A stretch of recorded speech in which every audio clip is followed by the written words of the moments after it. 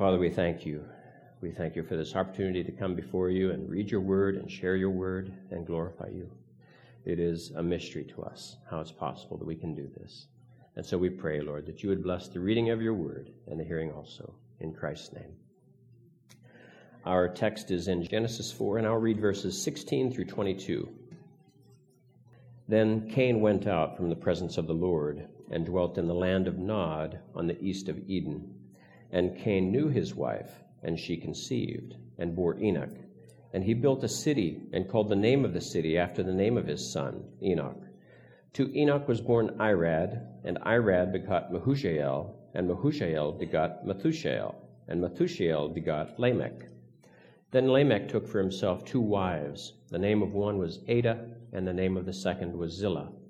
And Adah bore Jabal. He was the father of those who dwell in tents and have livestock. His brother's name was Jubal. He was the father of all those who play the harp and flute. And as for Zillah, she also bore Tubal-Cain, an instructor of every craftsman in bronze and iron, and the sister of Tubal-Cain was Naamah. May God bless his word. The title of the message is perhaps odd. I like odd titles. So, work is inescapable. It is a positive message, I hope. But it's not a very positive concept in our society. Lots of people don't like work, and they joke about it. Many people want to escape work, and it is perhaps their dream. And I think many Christians are included in that. We are not absolved of this desire to be free from work, I think. Years ago, I've worked in a cubicle for a long time. I had an office when I first started work at Hughes out in California, but then they moved us to a new building in about a year, and that was my first cubicle, and I don't know that I've been out of one since. But a few years ago at UP, I went to someone's office, and they had a picture hanging on their cubicle wall, and it showed a picture of a cubicle with a hole cut out of the floor and a big pile of dirt next to it. Someone had escaped from their cubicle. There are 2 bumper stickers that I think comes to everybody's mind when they can think about work, really. The worst day, and then insert your favorite sport there. The worst day fishing is better than the best day working. And the other one is, I owe, so off to work I go. These are very common on the bumpers. I've seen them here in Omaha quite a bit. I looked up some more. I can't say I've seen these on bumpers, but I just think they're really good. I'm a victim of cruel and unusual employment. I hate coffee. It keeps me awake at work. If work is so terrific, why do they have to pay you to do it? And then this one is for the ladies. I don't want to forget the ladies. And it's very, very blunt. Housework is evil. It must be stopped. And this was my favorite. It's a little crude. I'd tell you to go to hell, but I work there, and I don't want to have to see you every day. So see, our attitudes towards work are captured by these pithy little phrases. A lot of people hate work. And even if you actually do love your work, you have your days. And that describes me, really, I think. So now, I do actually love my work now probably more than I ever have. And yet, I have bad days. And so there are days when work isn't nearly as much fun as it is normally. And people often say, are we having fun yet, or things like that. And I'll say, that's the only reason I come to work, is to have fun. My pay is really a fringe benefit. It's not really the primary reason I come. But we just love to joke about this. Mondays, Fridays, you're so sad it's Monday, you're so glad it's Friday. I hear it in the elevator all the time at work. I mean, it's really, if you were to enumerate the number of times you hear different topics in the elevator, that's probably number one, is if it's Monday, it's doom and gloom, and if it's Friday, it's, hey, I'm out of here. So what is this with work? And especially for us Christians. You know, we are called to be different, and this is one way I believe in which we are to be different. And the first thing you really must remember, and I believe most here would, is that work is not a part of the curse. Work preceded the curse. God worked first. It was good.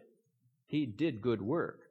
And then, after he created man, he modeled work for man in the garden. He brought Adam in, and then he made the animals as Adam is watching. And then he brought the animals to Adam and had him name them. So now he's doing this mentoring. He's showing Adam how to work, what work involves, what it means. So see, work by God's design is meaningful, and that's the thing we probably have the most grief with. It is honorable, and it is worthwhile. See, we understand these last two, but is it truly meaningful? I think some of us question that at times. The dominion mandate, what I actually covered last week but didn't cover, because I covered only the image part of it, not the mandate part of it. But the dominion mandate says we are to work. That's what it's a two-parter. We are commanded to fill the earth. Some of us might not think that's too much work, but after you've had your babies, you know how much work it is. And then the second part is we are to subdue the earth. Both of these require work and sacrifice, and we'll get to more of that later. Both of these, to fill the earth and subdue it, are, I believe, being undermined by our society, by humanists in our society, people who don't hold to the Bible's standards. And one of the things I'd mentioned to Scott referred to me during his opening, and I'll refer to his because we had a good conversation earlier. And there was a man by the name of Thomas Malthus back in the early 1800s that wrote an essay on population that became very popular. Now, Malthus himself was actually a Christian, and he was opposing utopian views of man that from people who really weren't Christian. And yet, what he pointed out is that God appears to use famine and war to decimate the earth's population at intervals. Now, that might be true. But what he went on to say is that, well, it's also because the earth's population is not sustainable. So in other words, if people keep becoming more and more numerous, God's got to kill them off. They're like bugs, so God's got to do this. That's the part that really goes beyond the pale in terms of understanding what God would have us humans around for. So man's position is as Lord and steward of the earth. But it's really been challenged by modern humanists. And this is why. See, they oppose the fact that we are to procreate and fill the earth with humans. They really don't like that. Now, it does suit their lifestyle because they want to channel all of their disposable income into making themselves comfortable and have a more enjoyable life. And so some don't have any children, and often they'll have only one, and sometimes they'll have two. There's like a his and hers aspect to modern marriage and family, and that is often the case. But when we talk about populate the earth, we know it's more than one or two. It's more than a onesie-twosie thing. It's numbers, big numbers.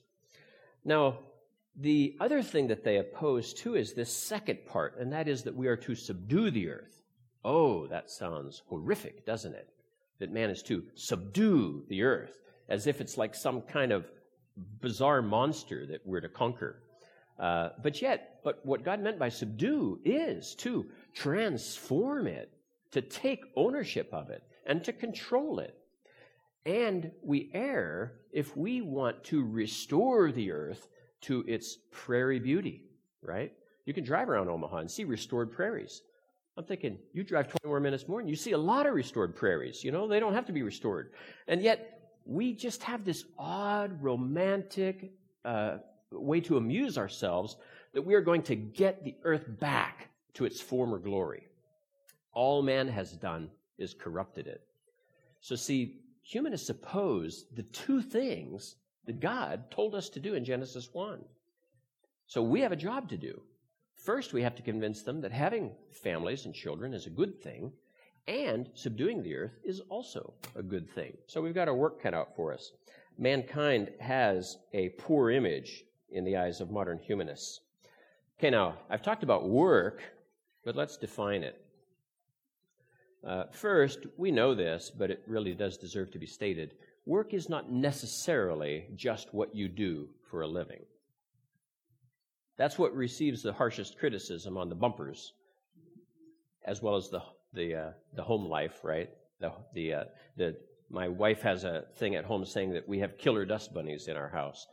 And so we can poke fun at the fact that the work at home is never done.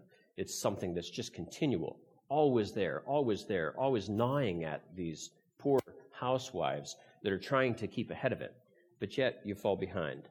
And so work is these two things. It's working outside the home for pay, and it's working inside the home to kind of make a home.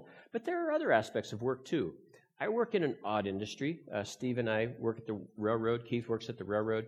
There are, amongst citizens in this country, people that we call foamers, affectionately. But we call them foamers because they foam at the mouth when they see railroads. They see trains. They see especially special cars like old steam locomotives or the old business cars. I mean, they photograph these like crazy. One of the first business trips I went on was out to North Platte, and I rode on a train, and it was a special. It's called a special train. And actually, it even starts with the letter S. You read it in our symbols at work on our systems. So this special train actually had a steam locomotive on a flat car being transported out to North Platte. And we had so many people taking photographs of us. We were traveling, and you'd see the same vehicle. They'd be here, they'd be all set up, they'd take photographs, and then an hour later, you'd see them further up the road. I mean, they must drive like maniacs to get up there, because specials go fast. Coal trains get out of the way of specials. And so you're zooming along at 55, but still, those guys are flying on those side roads to get out there and take photographs of us. So these foamers, and back like 15 years ago, I went to Chicago on a business trip, and I went with a fellow UP employee who is a foamer. He takes a lot of pictures. We publish them internally, and his name is on a lot of photographs that are published internally. And he said, Rod, let's go to this famous switching yard. It's a busy section where lots of rails come through, and you have to throw switches in order to route the trains the right way on all these tracks. We went to this old switching house that's really long and had all these manual levers in it. And the man from UP that worked there was there, but there was also this other guy. He's like a dentist or something. And he's on his week's vacation, and he's traveled here to be this guy's worker.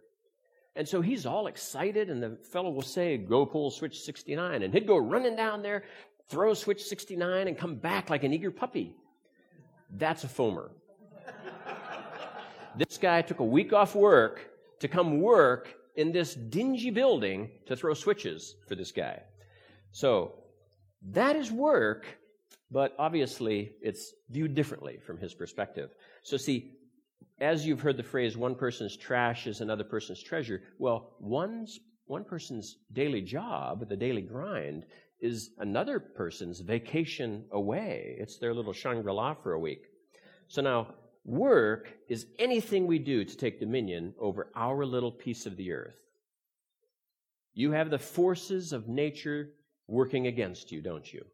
I mean, you have your own lazy nature, perhaps, your own tiredness, your own frailties as a human, but you also have what God has designed of this earth working against you. There's this entropy, this thing called entropy, and so it wants to destroy your work. It brings dust into your home, and you then have to work hard to get that out. Tabitha and I, a long time ago, decided that it was not fair that she should not work for money too, even though we had decided that she would remain home. So we negotiated a salary for her. And I think I've mentioned this to you before, but she earns $1 million a day. I'm behind, I admit. This is why eternal life in heaven will be useful for me, because I will have tens of billions of dollars to pay to Tabitha. And she's not going to be my wife in heaven, apparently, too, I later learned. So I have to pay that bill one day. And yet I will. I'm good for it. Now, sometimes when work is done for pay, the value of it is diminished in our eyes. And let me give you a perfect example. I worked with a fellow in the service, and this was over 30 years ago, and he was a good Samaritan. He was a good guy. He'd grown up Catholic, so he kind of believed in that there's this, kind of thermometer that you're working on throughout your life in order to get the good stuff in and such that you can hit the goal to get to heaven. And nice guy, great with cars. I mean, he was quite the mechanic. So when he was out on the road, he'd always stop for people. I mean, he loved that. He would stop and help people. And the rest of us who are clueless and don't know how to fix cars, he can tolerate us. Hey, yeah, here's how do you do it. Well, Monday, we're in the office, and it had rained that weekend, and he was telling us a story about having stopped to help a woman change a tire. There was a lady on the side of the road. She was broken down, flat tire. And he stopped, went up, asked what the problem was. She told him. He says, I'll fix it. So she popped the trunk. He got the tire repaired and all this, right? In the rain. He's soaking wet. He's feeling very good about himself. She hands him a wad of bills out the window. And he takes the wad of bills, and he goes back to his car, and she goes on her way. And then we're hearing about the story. He says, she gave me this wad of bills, and they were all ones. She gave me $7 for changing her tire in a pouring rain. He was outraged. If she had not given him a dime, he would have been a happy man Monday morning. But here he was, outraged. So see, isn't it funny? He's got $7, but, he was demeaned by this. So you see what I mean? Sometimes the money gets in the way of us feeling good about ourselves. He was the one that was benefiting, changing that woman's tire. He's closer to that thermometer, hit and go or whatever. So see, he feels diminished by this. Oh, I took this wonderful thing, and it had been diminished by this money. So anyway, what I want to talk about in terms of work, though, are kind of the things that are most core to us. And that is, we go outside of the home typically to work for pay, or we're inside the home trying to basically maintain a home. All the stuff we need to do inside our house to maintain a livelihood, maintain a home. So it's outside of the home for pay, inside of the home to maintain it. Caring for children, feeding them, cleaning the house, those types of things. Now, the Hebrew word for work that is used in Genesis 1 and 2 is the word that is later used for those serving in the tabernacle. And it's serve. The root is serve. And so to work means to serve. So that's what really work boils down to, serving. And we know this, I think, deep down, but sometimes we just come to resent it. So working inside the home, for either any of us, our children, our wives, us, it involves sacrifice. We are serving our family with anything that we do in the home. When we are outside the home, now inside the home, it's easy enough to see the progress you're making, right? It's all too easy also to see your progress being destroyed. It's very sad, I know. Working outside the home can be frustrating because you're working at a job that you really don't feel perhaps even is necessary. What do I do? Is what I'm doing useful? And your boss, you could even go to your boss with your doubts. Is what I'm doing useful? I mean, why don't you fire me? You know what I mean? I mean, you're that honestly concerned about the fact that you don't know why you're here. You're doing this stuff. I worked for the government. I've had these questions in my head. So it's a fearful situation that you're in when you're doubting the meaningfulness of what you're doing for money. You like the money. You're not complaining about the money. It's just, can I do something that seems more useful to people? And I would go to my boss when I was at NASA and ask him that. What can I do that's really, really useful? And he didn't like getting that question because he really didn't care if what we were doing was useful. All he needed to make sure that he had enough money flowing in his organization to keep everybody paid. And he thought, you should be happy. You're getting a paycheck. You should be happier. I'm not even telling you to do anything. But I'm not happy when you don't tell me to do anything. So just very odd. We live in an odd time, and especially to those of you might relate to that. Now, if you're in private industry, that typically doesn't happen. You have to earn your keep in a private industry. And it can happen. There are lots of big companies with dead wood, and people don't know why they're there. And sometimes it's not through no fault of their own. They've been hired, and then their job goes away. I want to do something useful. What can I do that's useful? And they go and ask and help people. UP went through that before we moved to our new building. We let many people go from IT, and that was the situation for some of them. It's just their jobs had kind of evaporated over time, and yet they were still there working for pay and didn't really have anything that they did. So those people are identified eventually and eliminated at a for-profit company. Now, one thing, though, that we must realize, I think we know it, but we forget, is that we work for God, right? That's why we're here. The Dominion Mandate is all about us working for God, not working for anybody else. Now, true, God uses these surrogates on earth through which we channel our work, but ultimately, our work is for God.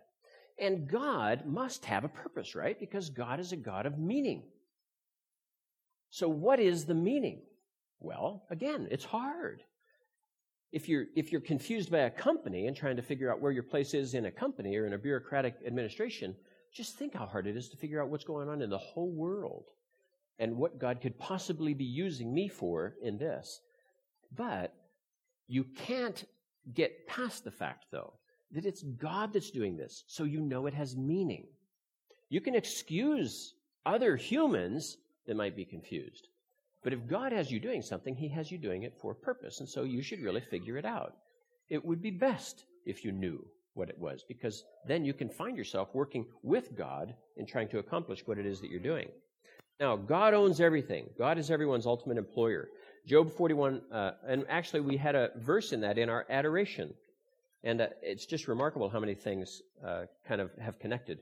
The earth is the Lord's and all its fullness, the world and all those who dwell therein. Psalm 24:1. I have two others. Job 41:11. Who has preceded me that I should pay him? Everything under heaven is mine. So you see what God is alluding to, Job. If you had been here before me, sure, you might have a reason to say, that's mine, or you owe me for this. But God is just saying, hey, I was here first. All this property is mine. I made it. It's mine. I let you use it, but don't be telling me that I owe you, because I don't owe you a thing. Psalm 50, verse 12. If I were hungry, I would not tell you, for the world is mine and all its fullness. See, when he says that the cattle on 1,000 hills are his, he's saying everything is mine. And if I want to eat a cow, I'll eat a cow. I don't care whose cow on earth you say it is. It's my cow.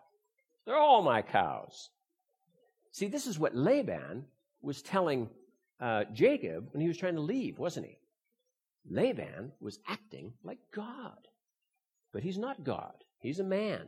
But he was exercising godlike privileges over Jacob and his daughters. Just that wasn't in there. That's a freebie.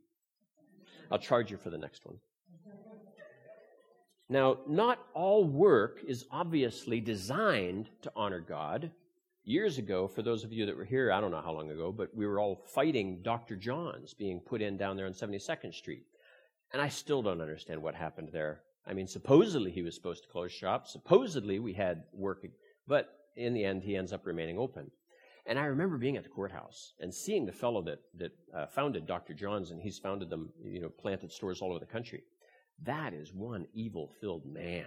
Oh, I don't know if you met him, but that man has a lot going on inside him. I think there's some demon living inside that man. He looked evil. And we're all down there at the courthouse, and we're trying to pray and kind of support our legal establishment and trying to get this guy out of there. But it didn't happen. And it's sad, but yet, is God surprised by this? Of course not. And yet, in part, places like that really exist as a reflection of where we are as a society. It's not God doing this to us, it's us doing this to us. So God has orchestrated the development of our world economy. Every nation on earth is His. And He leads it as He pleases. He gives the nations and kingdoms to whom He pleases. He gives the businesses to whom He pleases. And that's where we are now, with this incredibly complex, integrated, socially, nationally, economically. I mean, it's a beautiful thing, I think, that God is knitting us together like this. But there's a goal. God is moving us towards something. God owns everything. That's just one principle that's in this book. I bought this book in 1984. I'd been working for Hughes Aircraft for a year. And I was not a very happy employee, I would admit. I had difficulty wrestling with what am I doing here when my real love is God and Christianity over here. And yet here is where I'm called to make a living. This is what I've been trained to do. And you just feel, you can't help but feel, I think, when you're young and you feel like this, like you're prostituting yourself. I should not be doing this. My heart isn't in this. And yet, that's why, in part, why I'm giving this lecture. Because, see, That's important. That's an important feeling that you need to work through as a young person. You need to come to intellectual rest with the idea that God has a purpose for you, even if it necessarily doesn't involve full-time ministry. So for some of you, you might go into full-time ministry. For most of you, you won't. There is no diminishing of you in that role. A full-time minister is not here and then everything else falls below it. No, no, no. If God has a plan for you that doesn't involve full-time ministry, that is you. That is your purpose on this earth. And I just want you to know that and be comforted in that, because that's something I lacked. But then I wasn't very honest, maybe, in talking to people about really what was in my heart in those years. I just felt like I'm unique. I'm different. I'm unhappy, but I can't let people know. But then you find out, oh, no, you're kind of typical, but it's just people don't talk about it. There are 7 principles that he mentioned in his book. I'm going to mention 6 of them kind of briefly and walk through them. Let me just first mention them all. God controls kingdoms and companies. Your circumstances are designed by God. You are employed by Christ, not your company or your husband if you're in your home.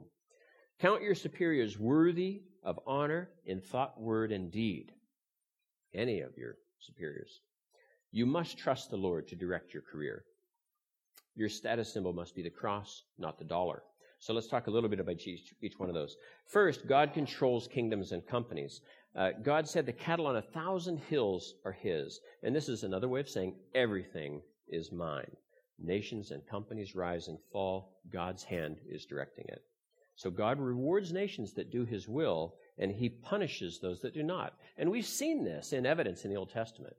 This actually gives a great illustration of the fall of the city where, remember, Daniel goes in and the Mene Tekel, Cyrus coming in and conquering that. See, he dammed up the water into that city. That had been defended against. But what happened is they dried up the river. What should have happened is when the army got in there, they should have found closed doors. But they didn't. The doors were open.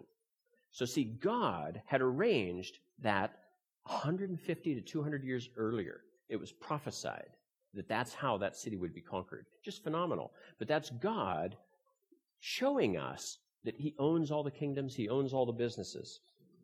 2, your circumstances are designed by God. And let me talk about this just briefly. Your circumstances at your job or in your home is exactly what I'm talking about. Your circumstances may lead you to be discontent. If left on its own, that discontent will lead to resentment. You will resent your position, you will resent other people. If left untended, that resentment will lead to bitterness. And then bitterness will be like the spores of the dandelion just spreading throughout your life, throughout your sphere of influence. You'll be affecting other people badly. So see, this is what happens. Your circumstances lead you down that path. So then, obviously, you have to head that off. You can't allow discontent to fester like that. In Philippians 4:11, Paul said, I have learned in whatever state I am to be content. So what did he mean by that? But note, we easily slip past a word here that I think is extremely important. Paul said, I have learned, didn't he? We set Paul way up here. He's on this pedestal, but Paul said, I have learned through my circumstances to be content. So see, if Paul needed to learn it, then obviously we need to learn it. We're not born with this in our fallen nature. We are not content by nature. We must learn to be content. And we acquire it through experiences. God will do things in our lives. We will grow discontent. We will not head it off. We will go into resentment, go into bitterness. Try again later, right? So somehow you work yourself out of that, and now you're going back into it again. God does it again and again and again until we get it, until we head it off, until we learn to be content. 3, you are employed by Christ, not your company, or if you're in your home, not your husband. If your boss offends you, perhaps you become embittered. You could choose to punish him. You're just not going to do what you're supposed to do now. I'll show him. I'm not going to do this. I'm not going to do that. You don't go too far to where it's too obvious, but you undermine their authority, their operation in your world, in your life. You can potentially hurt that person in some way. Not necessarily physically, but through some action, you can make them to be embarrassed or to not be as respected as maybe they could have been. And so it's like this little torpedo that you have in your hand that you can fire at them whenever you want. So see, their treatment of you can lead you to then want to build up that arsenal of torpedoes. Okay, I'll get you. I'll get even with you. That's the world we live in. That's how people behave. That's not how Christians are to behave, is it? So see, we have to resist the urge, especially to just give up, to not care, to be apathetic about our position. That's where we begin typically. If we don't just want to get even with them right away, it's just, well, I don't care now. You've been mean to me. I'm going to take my ball and go home. So see, this feeling is universal. You're not unique. We all feel this. And so you have to learn to work through it. You have to learn to allow forgiveness to just wash all that away. We have to remember Colossians 3. And let's turn to Colossians 3:23. Colossians 3:23 says, "And whatever you do, do it heartily as to the Lord and not to men, knowing that from the Lord you will receive the reward of the inheritance, for you serve the Lord Jesus Christ." In everything you do here, even if it seems like it's directly benefiting this person that is unworthy of my respect, to withhold that good is not right. And Jesus is not honored. And so, see, your goal should be to honor Jesus. Now, that was the third principle, and that was actually the one I began with. That's that God owns everything. And the fourth one is count your superiors worthy of honor, and I think we just covered that fairly well. And the fifth one is you must trust the Lord to direct your career. So let me say a statement that sounds very similar, but you'll see the difference and we'll work through it. How you handle failure and disappointment depends on your character. How you handle failure and disappointment depends on your character. How you handle failure and disappointment transforms your character. So you see the two. So God will bring disappointment into your life. You will respond. If you don't respond well, then He will bring disappointment into your life because He's changing you. He's molding your character until when He brings disappointment into your life, it reflects godly character. And so then, will God need to bring disappointment into your life? Maybe periodically as a reminder, if we forget. But once we've learned the lesson, really I don't think God has any desire to continue to force that lesson upon us. We've learned it. We've disciplined ourselves to deal with failure and disappointment in the right way. Can you do a job that you know you will not get credit for? As a matter of fact, not only will you not get credit for it, someone else that you maybe don't even like will get credit for it. Can you do that because you know it's the right thing to do? That's a hard question. We have to be fair in answering that. There are many times that I cannot do that. Even still, I'll look back and say, oh, look at that. I missed a perfect opportunity to do what is right, but instead I did what is mean. I did what is selfish and self-centered. That's the way we are, but we must learn from this, just as Paul did. Learn from our situations. Learn contentment and learn to do the right thing. So will we do our best even if our husband doesn't notice? Will we do our best even if our boss doesn't notice? Because God notices. That's why. We have to always look past. It's like when you're driving a car. I don't know if you young drivers have been taught this, but when you're in traffic, you don't want to be looking at the bumper of the car in front of you. You've got to be looking ahead of them. Now, you can't forget them or you'll run into them. But if you're looking ahead, you'll see that there are brake lights up there. So see, that's kind of what I'm getting at. You've got to be looking ahead. You've got to be looking higher than where you're now looking if you fall prey to this type of bitter thinking. Proverbs 22:29 says, "Do you see a man who excels in his work? He will stand before kings. He will not stand before obscure men." And what that says is that if you can focus on doing something so well that it is easily recognized that it is by far better than most others can do it, you rise. You will be appreciated for that, especially if it's something really unique. This is why I value professional sports. A lot of people criticize. I mean, I just heard some guy got a $26 million 2-year contract. I don't begrudge that guy $1 of that, because sports is about the most openly capitalistic and free environment that we have in this country. And these people are performing something that very few people on earth can do. And they are to be paid these enormous sums. We think, how on earth can that be sustainable? Well, they're just unique.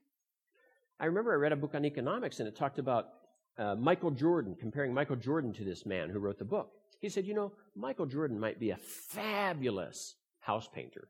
He's so tall, He can get in all those hard places I need a ladder. But he's busy making millions and millions and tens of millions of dollars. And so, see, he's freed up the house painting space for me. I can do that now. I've got the corner on that market.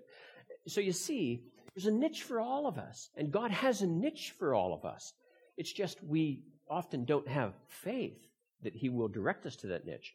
And we might see someone else's niche and I want that niche. That's my niche. Well, work hard. Maybe it is. But if you find yourself at 5'6" wanting to be a professional basketball player, I'd say no, that's not your niche. It must be something else. So the last one is your status symbol must be the cross, not the dollar. And so money, power, celebrity, we know this, and we've talked about it often, but that is how the world measures success, and that is not how God measures success. And the Scripture is filled with illustrations of this. It is not the wise. It is not the powerful and the wealthy that you see in churches. If they're in churches, they're there to be seen. They're not there to be with God. So see, we must not feel that there is something else on this earth that we're missing out on. We're where we need to be. We are growing into who we need to be. What you want to do is become content. Learn contentment with serving the Lord. So now, God has given gifts to men, and I'm actually going to get back to Genesis 4 now. I didn't forget. God has given gifts to men, and again, I'm going to point out some odd things about how God gives out these gifts. What we read, and I'll just read from 20 to 22 in Genesis 4, talking about the children that Lamech bore. Adah bore Jabal. He was the father of those who dwell in tents and have livestock. His brother's name was Jubal. He was the father of all those who play the harp and flute. And as for Zillah, this is Lamech's second wife, she also bore Tubal-Cain, an instructor of every craftsman in bronze and iron. Cain was already obviously a farmer because he tilled the ground. That's what got him into trouble with the Lord in the first place, because he was unwilling to trade with Abel to bring an animal sacrifice to the Lord. Instead, he thought, my fruit should be good enough for the Lord. That's what I made. I'm going to bring him my fruit. I have no reason to go get Abel's cow or whatever and present it to God. So see, it was Cain's pride in the first place in his ability to be a farmer, whereas Abel obviously wasn't. He was off ranching. So this is a difference. But so now you add to that farming, you add ranching, because now he's talking about the keeper of animals and dwelling in tents. And then you add to that musicians. And you add to that craftsmen. And I want to point out a couple of words. In 21, his brother's name was Jubal. He was the father of all those who play the harp and flute. All those who play the harp and flute. Now remember, these are Cain's descendants, hundreds of years after Cain. Cain's still alive, but hundreds of years after Cain was first born. And then in verse 22, and as for Zillah, she also bore Tubal-Cain, an instructor of every craftsman in bronze and iron. Why, I ask you, why would God give such gifts to Lamech, this loudmouth, braggart, murderer, polygamist? Why? God has given gifts exclusively to Cain's progeny. He appears to have withheld them because every musician, every metal craftsman came through Cain, came through Lamech, came through his sons. So why does God do this? I mentioned to Scott earlier that a movie came to mind as I was at this, and I looked up in IMDb the line I wanted to share, and I was thankful it was there because I didn't know, I don't have the movie, and I didn't know where I'd find it. But in the movie Amadeus, I don't know if you're familiar with this, but it's a very interesting movie, very moving. But it's about Mozart, and there is a man who was Mozart's contemporary, who none of us know his name. His name was Salieri. Salieri, I don't know if that's correct. Is that correct? Salieri? So see, Salieri was a great composer, but Mozart was an incredible composer. And so Salieri lived in Mozart's shadow all of his life, and he hated it. He despised Mozart for it. And this movie is all about him. It's all about what was happening between him and Mozart, and it's told from his perspective. And it's very disturbing in some ways, kind of dark, but it gets into the human heart, which is what I like about some of these movies. They just are so revealing of sin. This is what he said. He's speaking to a crucifix, and he's speaking to God. From now on, we are enemies, you and I, because you choose for your instrument a boastful, lustful, smutty, infantile boy, and give me for reward only the ability to recognize the incarnation. Because you are unjust, unfair, unkind, I will block you. I swear it. I will hinder and harm your creature on earth as far as I am able. Now, I don't know if this is a real story. Is it a real story? Did Salieri kill Mozart through hard work? But in the movie, this man opposes Mozart, and Mozart is meanwhile just going through life. You know, he's all happy and go lucky. He's poor, but he's just this pleasure-oriented phenomenon. And Salieri hates it. And what's more, he hates God for having implanted such creativity into this insolent person. So see, we can feel that same way. We can look around at other people and think, how could God do this? There is a purpose. We should understand that purpose. We shouldn't just stop there and say, well, you know, there are some things we can't understand. No, you should try to understand if you can. And I believe you can. There's a purpose to God doing this. Now, why would God bless unbelievers with great talent as he's done? Okay, in the fall, our ability to fulfill the dominion mandate was compromised. God punished us with greater effort required to do the work that he had called us to do, greater pain for our women in bearing children to procreate. So see, both of the things he's punished. The two things of the dominion mandate, he has levied penalties against us. But he did promise ultimate victory, right? When he spoke to the serpent, he promised victory, that serpent's head would be crushed by the victor one day. Satan still has great power and influence on the earth. But man still rules, though we do rule poorly at times. And Christ has won the victory. Yet he chooses to rule through his church, which at times is very weak, very impotent in ways. But, again, this was in the worship service. When we read the gospel, all authority has been given to me in heaven and on earth. This is what Jesus said in the Great Commission. So see, Jesus regained what Adam had lost, the earth. He regained control of the earth and redemption of the earth. And Jesus had restored to him, once he had completed that task, heaven. which was essentially in escrow, waiting for him to return to heaven to take ownership of it. So Jesus has all power, all authority in heaven and on earth. Jesus rules. But obviously he has allowed Satan and his demons time on the earth. And I like to think of it as that they're on work release. So if you've ever seen a van parked alongside the road with a bunch of people in orange jumpsuits that are out there picking up trash, those are prisoners. That's Satan and his angels. They're just on work release for now. And soon they will be filed back into that van and carted off to the prison, never to be seen again. The dominion mandate is here, and then you've got the Great Commission here. See, they function together now. For man to fulfill his destiny on the earth, accomplish the dominion mandate, Christ gave the Great Commission. And so, see, our role has been extended.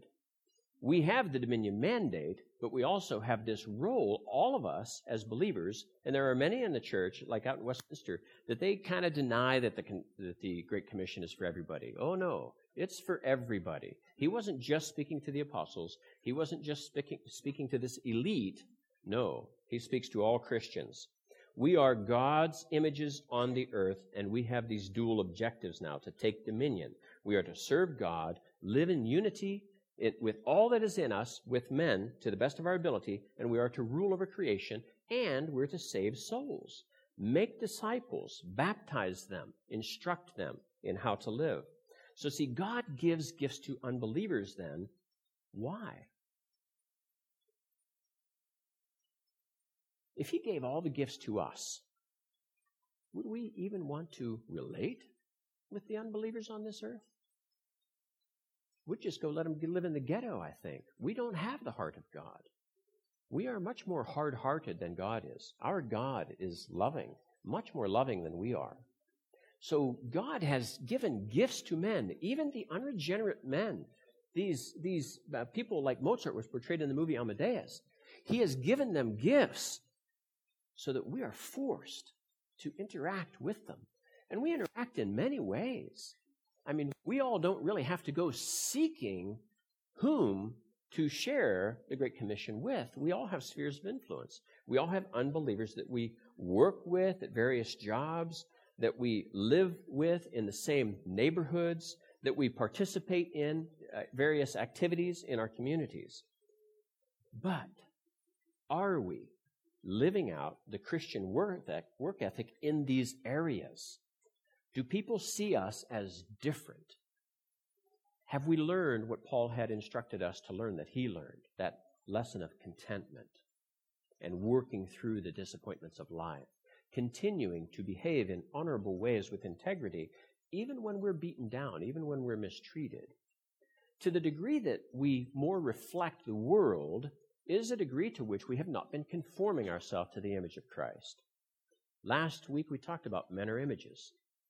Work is a way that we all have been employed to be those images. So what I ask you to do is to be that Christian witness in your home, in your place of work, that God has called you to be, that God is making you to be. Don't shirk that responsibility. That's one of our major responsibilities on the earth. So may we demonstrate a Christian work ethic to the unbelievers that we know. Father, we thank you for your word, and we thank you for your kindness to us. We who so often are so stingy with what little we have, when, Lord, out of your abundance you give to all. We thank you, Lord, for who you are, for how you model for us what it means to love, what it means to forgive, what it means to be a person of integrity. So we pray, Lord, that you would conquer sin in our hearts, conquer the discontent that leads to resentment, that leads to bitterness. And we pray, Father, that we would instead rely upon you, the power of your Holy Spirit at work in us to transform us into the image of Christ. We thank you now, Father, for this time together, and we pray that you would be glorified through how we live, how we choose to live in the week ahead. Open our eyes, Father, that we might see opportunity. In Jesus' name we pray. Amen.